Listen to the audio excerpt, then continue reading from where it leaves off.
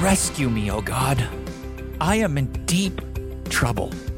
Rush to my aid, for only you can help and save me, O Lord. Don't delay. If David's prayer of desperation in Psalm 70 reminds you of your devotional life, you will want to stay tuned, because you may be in the danger zone. Welcome to Crosstalk, a Christian podcast whose goal is for us to encourage each other to not only increase our knowledge of the Bible, but to take the next step beyond information into transformation. Our goal is to bring the Bible to life into all our lives. I'm Brian French.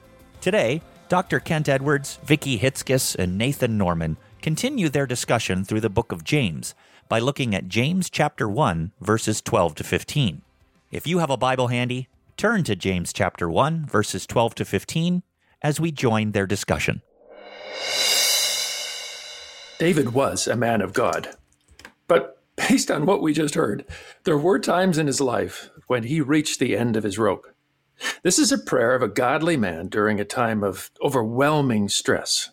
Nathan, Vicki, have you ever found yourself in an overwhelming situation? I went through one very recently that I bet a lot of people have gone through in the year 2020, the year we're recording this. My mother is in a nursing home, and she had a very bad bacterial infection, and then we found out she had COVID-19. No one is allowed on the campus there to visit. So my mother has dementia. She knows me, but she has dementia. She gets confused. And they moved her and isolated her in a room that she didn't recognize. She didn't know anybody. I knew she was alone. And I know the importance of being hugged. And there was nobody there to comfort her or hold her. The best my brother and I could do is we could Zoom with her. We just left her computer on, and my brother could remotely log in. But lots of people are going through that. And I thought I may never see my mother again. She recovered, but I went through my head of saying goodbye to my mother without ever seeing her again. That's overwhelming. That is. Yeah, I know for us, 2019 was an incredibly rough year. It started out pretty well, and then I think at the end of January, we started losing friends and family members, whether from church or our own personal friends or family members. And by the time 2019 ended, literally on New Year's Eve, we had lost 20 people. Oh, my. And wow. Uncles and grandparents and friends and leaders at the church, single moms who passed away and left their children without parents, and it was incredibly rough because we were running from one situation to another. We weren't able to make it to all the funerals. We were doing some of the funerals, my wife and I, and it was utterly exhausting. And in the midst of that, we had just moved into a very old 120-year-old farmhouse and needed all kinds of renovations and updates. And the thing was falling apart. And sometimes the electricity worked and sometimes it didn't. And sometimes the plumbing was going out. And it was utterly exhausting. Oh, Nathan. Yeah. Well, there are times I think everyone goes through seasons of great difficulty. In a sense, life is sometimes like the weather. Well, many days are beautiful and sunny. Others are overcast and gloomy, and occasionally they become overwhelming. It's like a devastating hurricane arrives, and life can seem unbearable. It has for us, and it certainly did for the recipients of this letter we're studying, sent by James, because he sent them to the 12 tribes scattered among the nations. So as we've seen before, these were refugees, people who, because of their faith, were driven out of their homes. They were isolated from their families, from their businesses, under enormous pressure. In James chapter 1, the author is telling these people, giving them help by helping them reframe their perspective on life. He began by telling them they can remain positive in spite of these difficulties because God is using these challenges of life to help them grow spiritually. And then he warned us all not to allow our financial situation and during these difficult times to warp our spiritual self-image. Our value is found in him, not our wallet. But now, starting in verse 12, James sounds an alarm. It seems that when we are in a season of stress, we're in a spiritual danger zone. Look at what he says in verse 12. Blessed is the one who perseveres under trial, because having stood the test, that person will receive the crown of life that the Lord has promised to those who love him. Blessed is the one who perseveres under trial. This is hurricane season. This is when life becomes almost unbearable. Not every day, but there are times. And in those times, he says, hang in there, because having stood the test, you will receive the crown of life that the Lord has promised to those who love him. But you have to hang on. The implication is that hurricane seasons can separate us from God. It doesn't mean they will, of course, but they could. Because it's when the pressures of life become unbearable and everything begins to stack up against us. That's when we feel the pressure of maybe taking a shortcut through sin to try and alleviate the problem. We are tempted to make compromises, moral compromises, in an attempt to ease the pain. Somebody once told me that a person's character is revealed by what they do when no one's looking. I'm not sure that's true. I think the real test of character is what you choose to do when the pressure is on. Difficult times, I think, are a stress test of our character and of our faith. It's when we can't pay our mortgage, when we're having serious marriage struggles, or your child was killed in a drive-by shooting. That's when you're more likely to lie on your income tax, look twice at another man or woman, or just disappear into a bottle of bourbon. Without naming names, of course, can you think of examples of sinful choices that people have made because of the pressures of life? When the pressures of life seemed so overwhelming, they decided to find an escape into sin? Oh my goodness. Yeah, there's lots of examples. It's hard to even put them all out of mind. I have a man I know, a friend, who, as their family was going into financial trouble, was working on the road and had been clean from drugs for a decade. And as the financial stress was building and building, he went back. Yeah. He went back to the drugs, and unfortunately, it tore his family apart, tore his marriage apart, and tore him away from his own kids. It was gruesome. It was ugly to see, and the hard thing is he knew what was happening, and it's part of him wanted to stop, part of him didn't. Yeah, I've heard a lot of stories in this COVID-19 of people responding with abuse of alcohol. Yeah, it's radically increasing. I would add Rocky Road ice cream to that one. The COVID-15 it's not 19, it's 15 pounds everybody's put on. That's right. Well, that's true. No, that's true. And well, I mean, from a pastoral perspective, I've had so many conversations with marriages that are on the rocks, that are in trouble. And I constantly, almost every Sunday, remind people everything you're feeling is amplified because of this pandemic that's going on. Yep. And it's a bad time to make decisions. There have been folks within the broader community that I've been talking with that they're going through divorce, and the reason they don't have really any reason. It's hard. It's almost they're trying to escape the current situation and the national devastation we're going through, and the closest thing they can figure is if we change partners or something, maybe that will change anything. And of course the reality is that it won't. It's not going to help. It's just going to compound problems down the road. But there's been a lot of couples who otherwise have generally healthy marriages who are now starting to talk about divorce. Yeah. So how do we survive hurricane season? I mean, all of us are either in or will be in a time of enormous stress in our life. How do we make sure that those times during those times that we don't succumb to the temptation which will come to us? Well, James gives us two answers in this passage. And this week, we're just going to look at the first one. And his first answer comes in verse 13, when he says, "So when tempted, no one should say, God is tempting me. When tempted, no one should say, God is tempting me. In times of great stress, how do even good Christians fall into sin? The necessary step for us to slip into a sin that we obviously know is wrong is if we are able to rationalize it to ourselves. We rationalize it. We try to give ourselves excuses for our behavior. We say to ourselves, I have no choice. It's not my fault. One thing I am sure of is that there is no sin too great for us to rationalize. We're all able to give excuses for our actions. Not only our children can do that, but we can do that. In fact, we often do, as James says, no one should say, God is tempting me.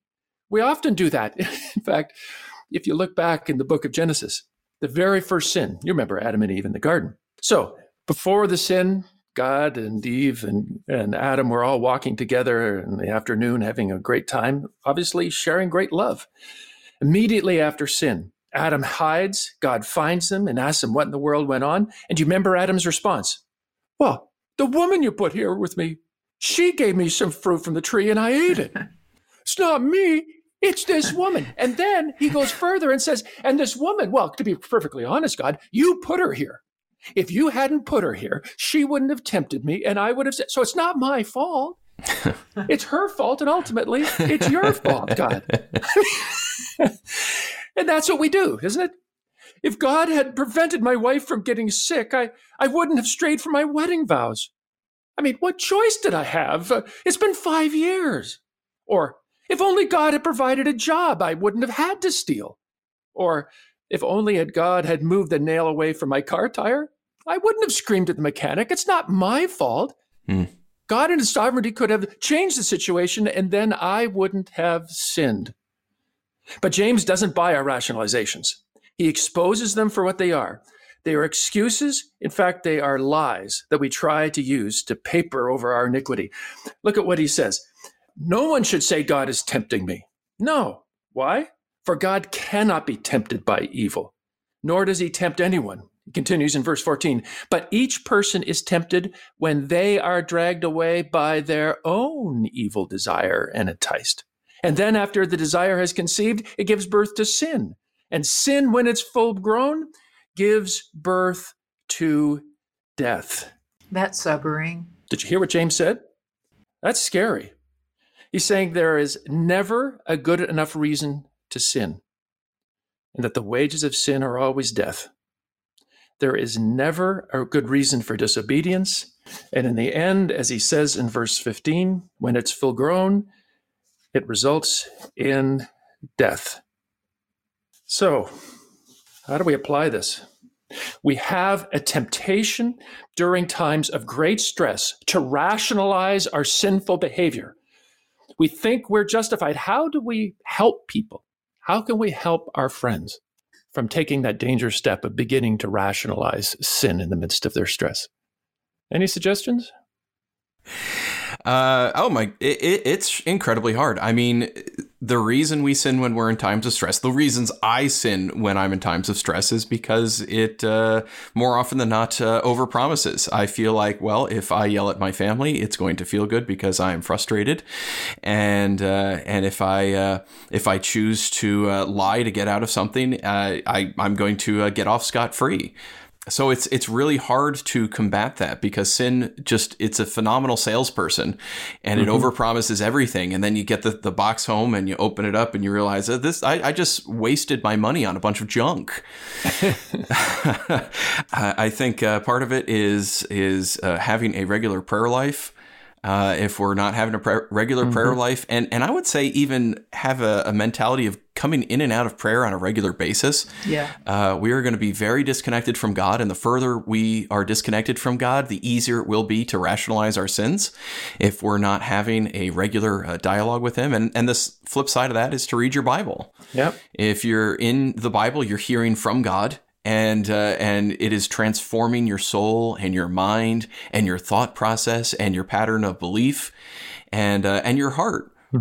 And so the temptations are still there, but there's a counter voice to it.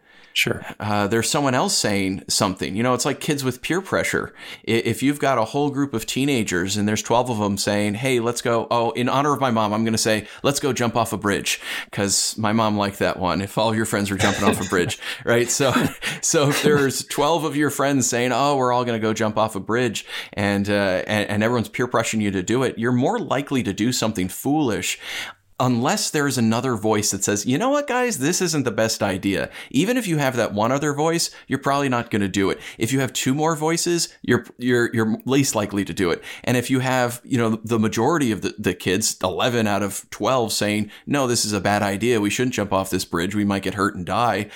Then you're most likely not going to do it. Well, the same thing is true with our thought pattern. If our mind is filled with the Word of God and we're regularly used to going to God, then we're much less likely to give into the pull of temptation when we feel like it's going to improve our lives, because we will know from the Bible and experience that it will oversell us and underdeliver every single time. Yeah.